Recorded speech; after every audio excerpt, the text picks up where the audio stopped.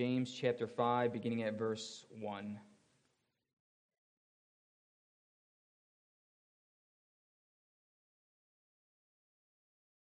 Come now, you rich, weep and howl for the miseries that are coming upon you.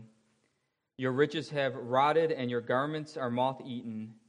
Your gold and silver have corroded, and their corrosion will be evidence against you and will eat your flesh like fire. You have laid up treasure in the last days. Behold, the wages of the laborers who mowed your fields, which you kept back by fraud, are crying out against you, and the cries of the harvesters have reached the ears of the Lord of hosts. You have lived on the earth in luxury and in self-indulgence. You have fattened your hearts in a day of slaughter. You have condemned and murdered the righteous person. He does not resist you. Be patient, therefore, brothers, until the coming of the Lord. See how the farmer waits for the precious fruit of the earth, being patient about it until it receives the early and late rains. You also be patient. Establish your hearts, for the coming of the Lord is at hand. Do not grumble against one another, brothers, so that you may not be judged. Behold, the judge is standing at the door. As an example of suffering and patience, brothers, take the prophets who spoke in the name of the Lord. Behold, we consider those blessed who have remained steadfast. You have heard of the steadfastness of Job, and you have seen the purpose of the Lord, how the Lord is compassionate and merciful.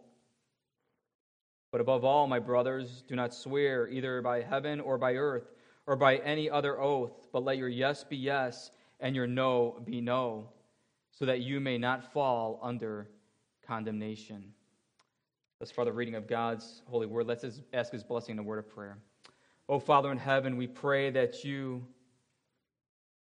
would pour out your Spirit upon our hearts and minds to not only hear this word, but to understand what you are teaching the Church of Jesus Christ and how we are to apply this passage of Scripture to our lives. But more than that, Lord, we pray that you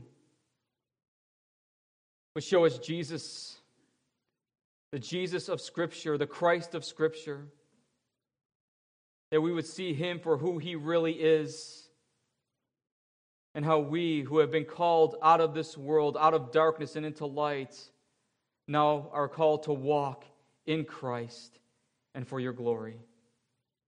Teach us, we pray, in Jesus' name. Amen. Congregation of Christ, as we saw last week, James teaches us and reminds us of the brevity of life, and consequently we must not arrogantly make future plans and disregard the Lord's will and providence. And then he goes on to warn the rich. The rich here most likely, probably, refer to unbelievers and possibly are different than the rich referred to in the first chapter. In fact, it is probably true that these rich that James is rebuking are indeed unbelievers, perhaps infiltrating the church or outside of the church, harassing Christians, persecuting Christians, and James has a message or a word for them from the Lord.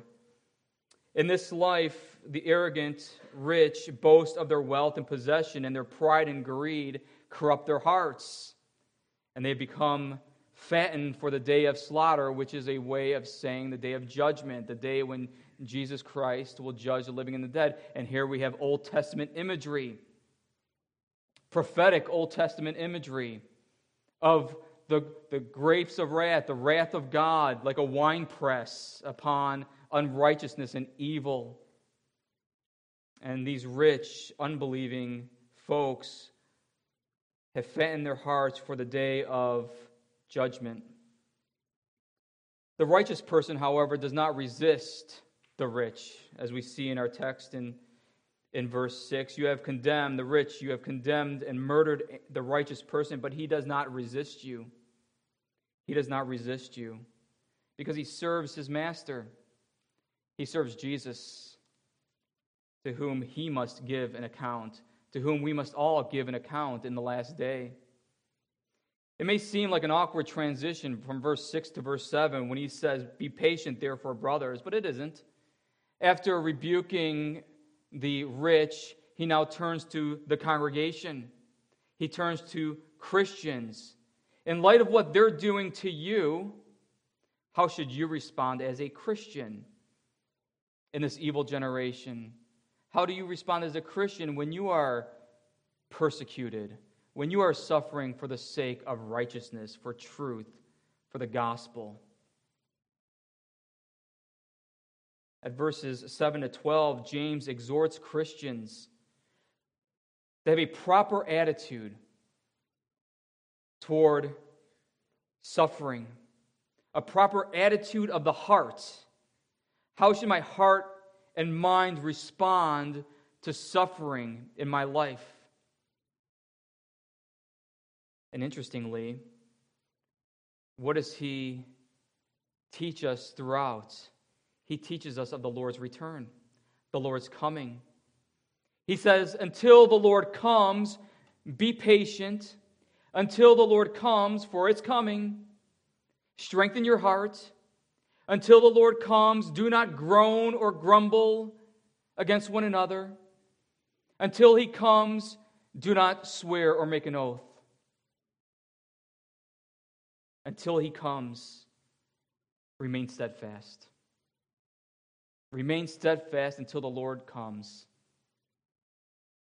Let's look first, until the Lord comes, be patient when you suffer. Verse 7, be patient, therefore, brothers, until the coming of the Lord. See how the farmer waits for the precious fruit of the earth, being patient about it until it receives the early and late rains. You also be patient. You also be patient. Be patient is a good translation. I like the word long-suffering because this is the word that's being used here. It's one of the fruit of the Spirit. Long-suffering, I've told you this before. I'll remind you, it means to suffer long without condemning, without being wrathful, without vengeance. So let's say somebody sins against you. You want to vindicate yourself. You want to do something to the other person to show them that they are in the wrong in a negative way. Perhaps speaking evil or slandering the person. Long-suffering suffers the sin committed against you and me. It suffers it long and does not respond in kind. It's stepping back and saying, God is the one who is judge. He will have the last word. He has the first and the last word. James says, be patient, brothers and sisters, until the coming of the Lord. Have such an attitude towards the existence of evil and injustice in the world and in your life because the King and Judge is coming. Have this attitude of long-suffering love because King Jesus is coming, and all the suffering and adversities will come to an end eventually. Did you hear what I said? Let me ask you a question. How often in the time of suffering or adversity do you focus on the second coming of Christ? I'll be the first to say, I don't.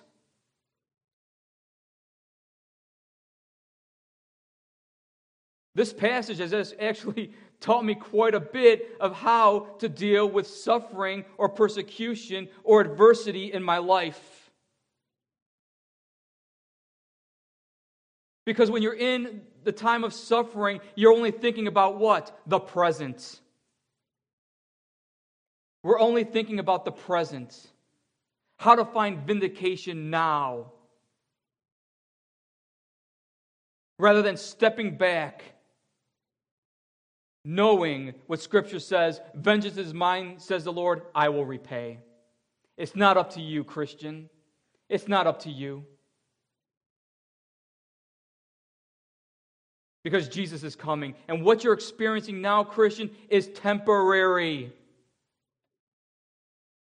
Let that sink in. It's temporary. You see the connection. You see the connection from this passage to last week's passage on we are but a mist? Because we see themes come out from this passage that are connected to the previous context.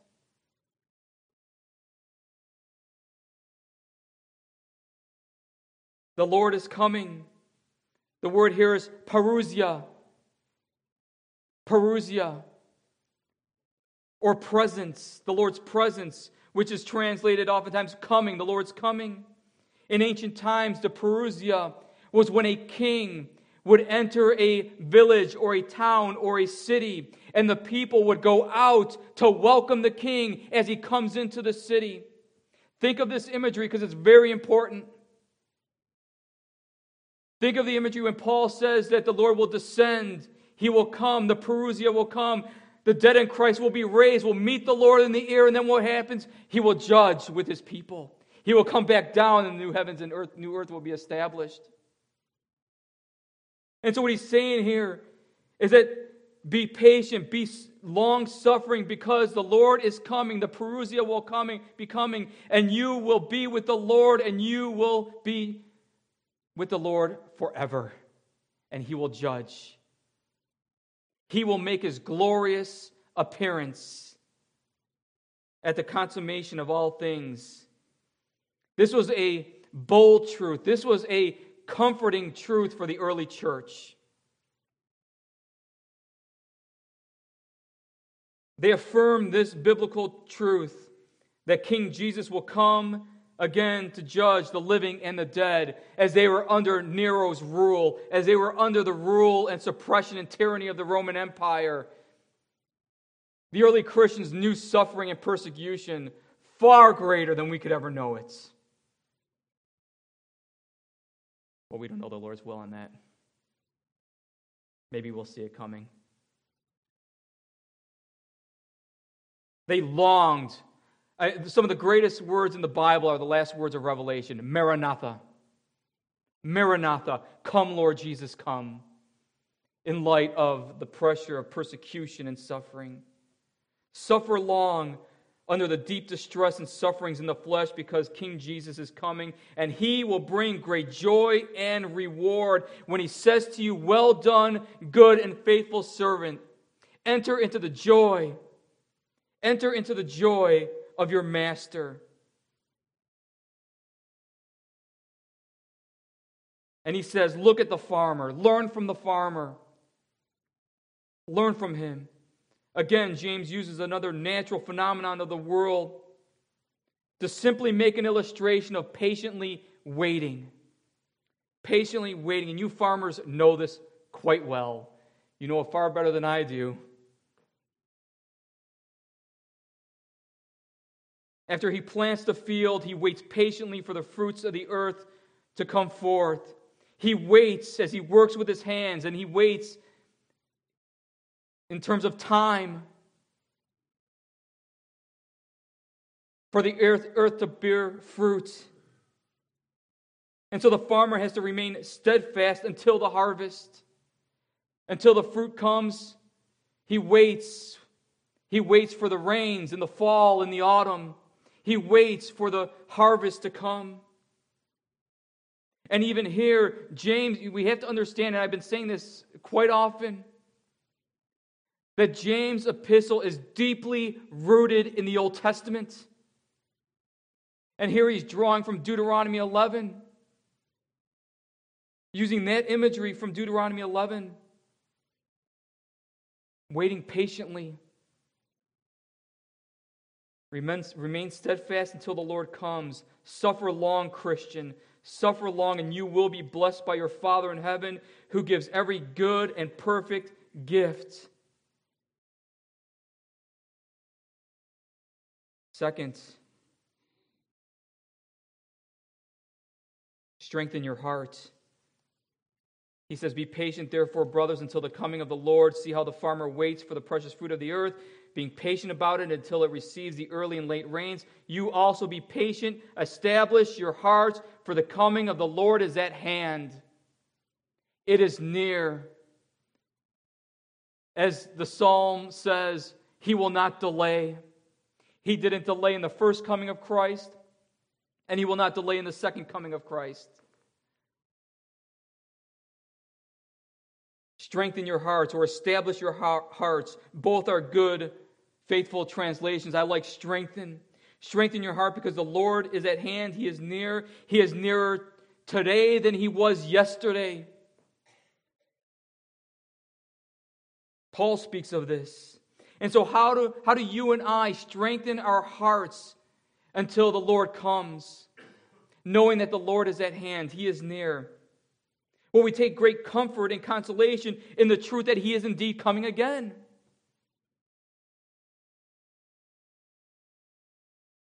And we wait. There's that hope, that expectant hope, that the present evil age will come to an end, and my struggles and pains and sorrows will cease with it. And so I strengthen my heart with that truth. I also strengthen my heart with the truth that as a father comforts a child who's alone, and the father comes to the child, and the child's heart is strengthened at the presence of the father, so too my heart takes comfort. It's strengthened by the fact that the Lord is near me now and will come again. That Jesus will come again. That sense of anticipation is that source of strength. The truth of that sense of anticipation is a source of strength for our heart. And so the biblical teaching of Christ's second coming, it's a future event that has positive and present implications for your heart. And so in that sense, suffer long or be patient when you suffer, and encourage your hearts are two sides of the same coin. You suffer long, being encouraged in your hearts until the Lord comes.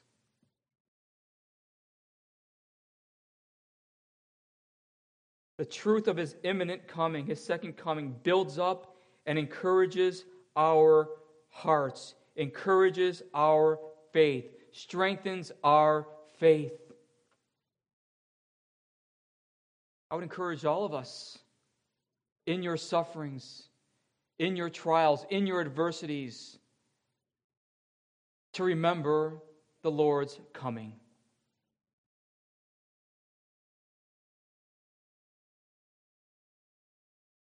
It's also imperative that we strengthen our hearts with God's word, God's truth.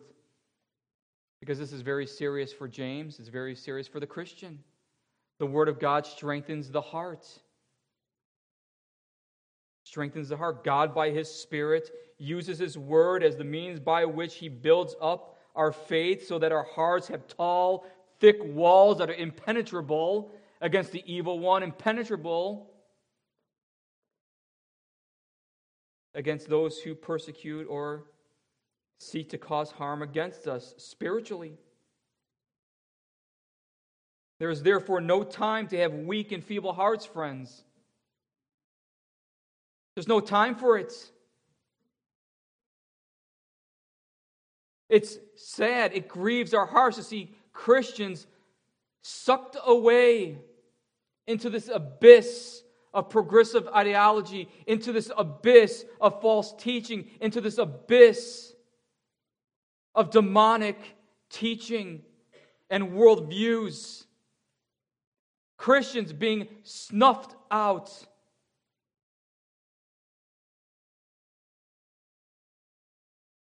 Strengthen your heart. Any of you lack strength in heart? Ask God, who gives generously to all who pray. You see, there's a connection here by what James says earlier in his chapter. Any of you lack wisdom? Ask God, who gives generously. Any of you lack direction in life? Ask God, who gives generously. Any of you lack strength of heart? Ask God, who gives generously. In fact, Paul says in 1 Thessalonians chapter 3, verses 11 to 13, he says this, "Now may our God and Father Himself and our Lord Jesus direct our way to you, And may the Lord make you increase and abound in love for one another and for all, as we do for you, so that he may establish your hearts, or that he may strengthen your hearts blameless in holiness before our God and Father at the coming of our Lord Jesus Christ with all the saints.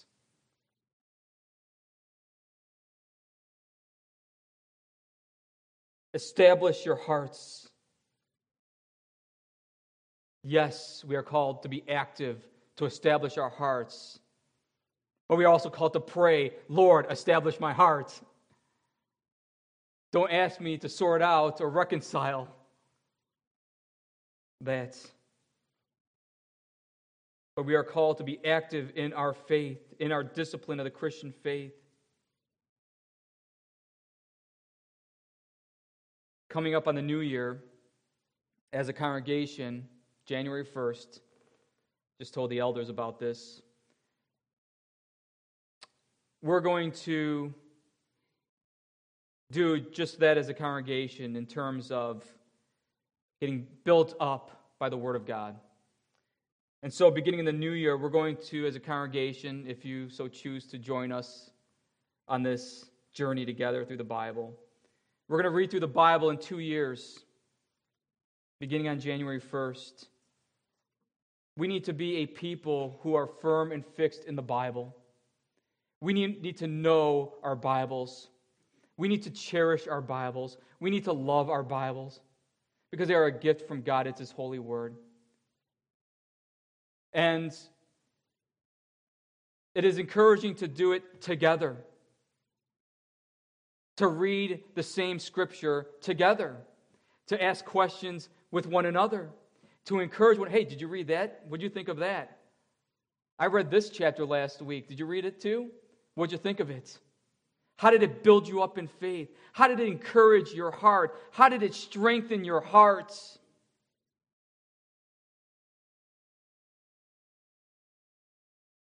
This is how Christians ought to live with one another and fellowship with one another. So yes, we are called to encourage our hearts. Yes, we are called to pray that God would strengthen our hearts. But we also need one another. God blesses us with the fellowship of the saints, the communion of the saints. Iron sharpening iron. So one man sharpens another.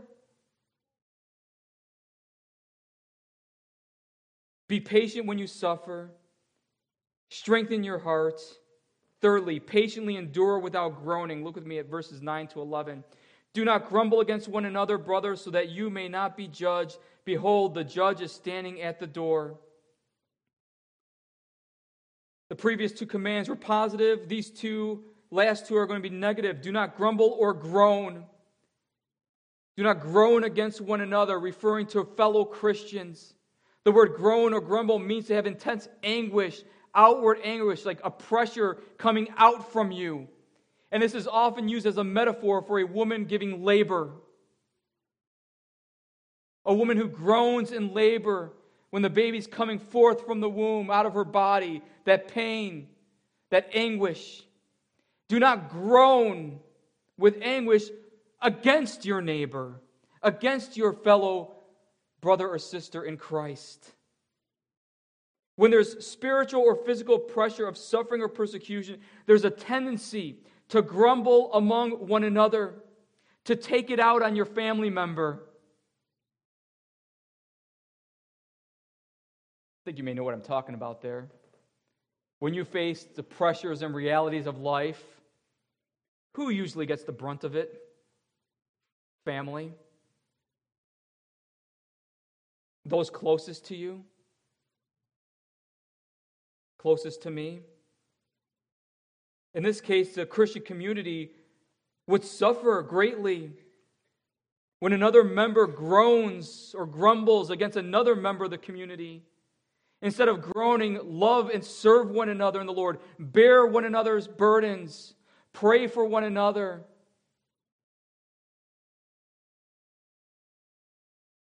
Do not judge your brother and sister. And here it's important. Do not condemn your brother We're not talking about calling out sin, because that needs to be done. There needs to be correction, calling out a sin in our lives. We're talking about don't condemn a person. That's God. He is judge. Jesus is judge. He does that.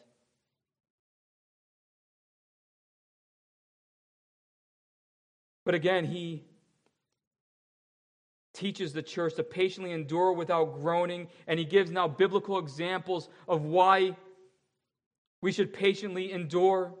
At verse 10, he says, as an example of suffering and patience, brothers, take the prophets who spoke in the name of the Lord. Behold, we consider those blessed who remain steadfast, who have heard of the steadfastness of Job, and who have seen the purpose of the Lord, how the Lord is compassionate and merciful. These are biblical, historical examples of patient endurance in the midst of great adversity. And notice, they spoke in the name of the Lord. They spoke doing what? The will of God. Again, the connection. They were willing to be persecuted and suffer for the sake of doing what is right and good, doing the will of God. Not being persecuted for doing evil, but for doing good. Jesus says, blessed are you when others revile you and persecute you and utter all kinds of evil against you falsely on my account. Rejoice and be glad, for your reward is great in heaven. For so they persecuted the prophets who were before you. Paul tells Timothy, indeed, all who desire to live a godly life in Jesus Christ will be what? Persecuted. So patiently endure without groaning against one another, because we know that persecution will come, adversity will come, and we need to patiently endure like the prophets. So consider the prophets. Consider those in Hebrews chapter 11, that great faith chapter. Those saints of the Old Testament who gave their lives, who served the Lord's will and purposes at the cost of perhaps losing their lives or being shamed by the world. And interestingly, they did not see the promise. They were waiting for the first coming of the Lord Jesus Christ. They were waiting for the Messiah and Savior to come and save his people from their sin. James' audience, however, is on the other end of Christ's first coming. And so we wait in faith, by faith, in the second coming of Christ. And we wait patiently, though we suffer in this world. And we do so without groaning or grumbling against one another. Look at the prophets. Look at Job. Look at Job. James draws our attention to Job's sufferings, which the Lord permitted according to his providence. He says, you have heard of the steadfastness of Job, and have seen the purpose of the Lord, how the Lord is compassionate and merciful. Literally, the Lord is full of compassion, or very compassionate. Did Job complain at times? Yes. Did he question the injustice? Yes. Did his faith get squashed or ruined through it? Did he lose his faith? No. He was preserved. He remained steadfast under the pressures and adversity that he faced. He remained steadfast under the Lord's purposes that were fulfilled in him. If you're taking notes, Job chapter 42, verse 1 to 6 says this. Then Job answered the Lord and said, I know that you can do all things, and that no purpose of yours can be thwarted. Who is this that hides counsel without knowledge? Therefore I have uttered what I did not understand, things too wonderful for me which I did not know. Hear and I will speak. I will question you and make it known to me, and you will make it known to me. I have heard of you by the hearing of the ear, but now my eye sees you. Therefore I despise myself and repent in dust and ashes. And consequently, God restored Job. Job remained steadfast, and God restored him and blessed him abundantly. Oh, what awaits the people of God when they remain steadfast until the Lord's coming. Lastly, patiently endure without swearing an oath. Some interpreters do not believe that this is included in verses 7 to 11. That is kind of a separate verse unto itself, a separate text, and shouldn't be included in this portion of like a preaching text. But I think it is, and that is because of what he says there, so that you may not fall under condemnation. Again, referring to the condemnation that will come at the coming of Jesus Christ.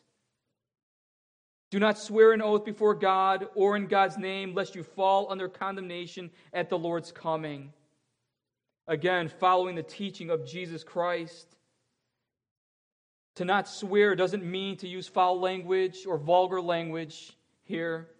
Rather, it refers to swearing an oath or making a promise using God's name. Listen to what one commentator says.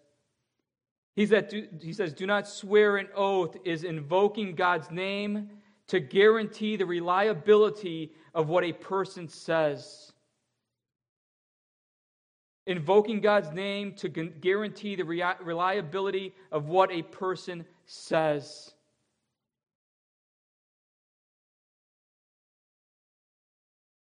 So to swear by God's name that you did this or that, but you didn't, is blasphemy. It is to take the Lord's name in vain. It's to swear an oath. But swearing an oath isn't totally forgiven. In fact, God swears an oath by himself in the Abrahamic covenant. I swear by myself that you will be my people and I will be your God. In human dealings, it is used with extreme caution. For example, when a witness goes to the witness stand, he raises his right hand, puts his hand on the Bible and says, I swear to tell the truth, the whole truth, nothing but the truth, so help me what? So help me God. And so they're invoking God's name, saying, by God's name, I will tell the truth. God says, do not swear an oath. As a Christian, now it's not forbidden in the sense that it can be used in the court of law. It's used in the Bible. But in your Christian daily life, we ought not or shouldn't have to swear an oath. We should be people of integrity, people of truth. Let your yes be yes and your no, no. Say it as it is without invoking God's name. Be people of truth. I'll say more on this next week. But James here, to bring it to an end, I want to say that James here sets forth for us an attitude of the Christian until the Lord comes. Until his coming, suffer long. Until his coming, strengthen your heart. Until he comes, do not groan against one another. Until he comes, do not make oaths. Do not swear by the Lord's name. And now I want to conclude with Psalm 37. Psalm 37. Please turn with me in your Bible here.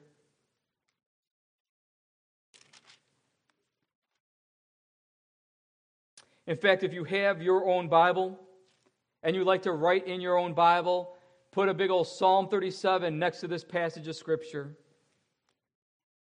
I don't have time to read the whole psalm, but I'm going to read verses 1 to 11. And listen and hear for yourselves the parallels between what's said in the psalm and what is taught by James. Fret not yourselves because of evildoers. Be not envious of wrongdoers, for they will soon fade like the grass and wither like the green herb. Trust in the Lord and do good. Dwell in the land and befriend faithfulness. Delight yourself in the Lord, and he will give you the desires of your heart. Commit your way to the Lord. Trust in him, and he will act. He will bring forth your righteousness as the light and your justice as the noonday. Be still before the Lord and wait patiently for him. Fret not yourself over the one who prospers in his way, over the man who carries out evil devices. Refrain from anger and forsake wrath. Friends, suffer long. Suffer long. Fret not yourself. It tends only to evil. For the evildoers shall be cut off, but those who wait for the Lord shall inherit the land. In just a little while, the wicked will be no more. Though you look carefully at his place, he will not be there. But the meek shall inherit the land and delight themselves in abundant peace. Christian, remain steadfast until the coming of the Lord. Suffer long when you suffer, without wrath or anger or vengeance. Remain steadfast until the Lord comes by encouraging your heart, strengthening your heart. Patiently endure without groaning against your brother and sister. And patiently endure without swearing an oath. Be a people of integrity, a people of truth. And when we sin, when we fall short, we go before God through Christ, pleading his forgiving love and mercy, and he washes away our sins. And we get back up, and we fight the good fight of faith again. Amen. Let's pray.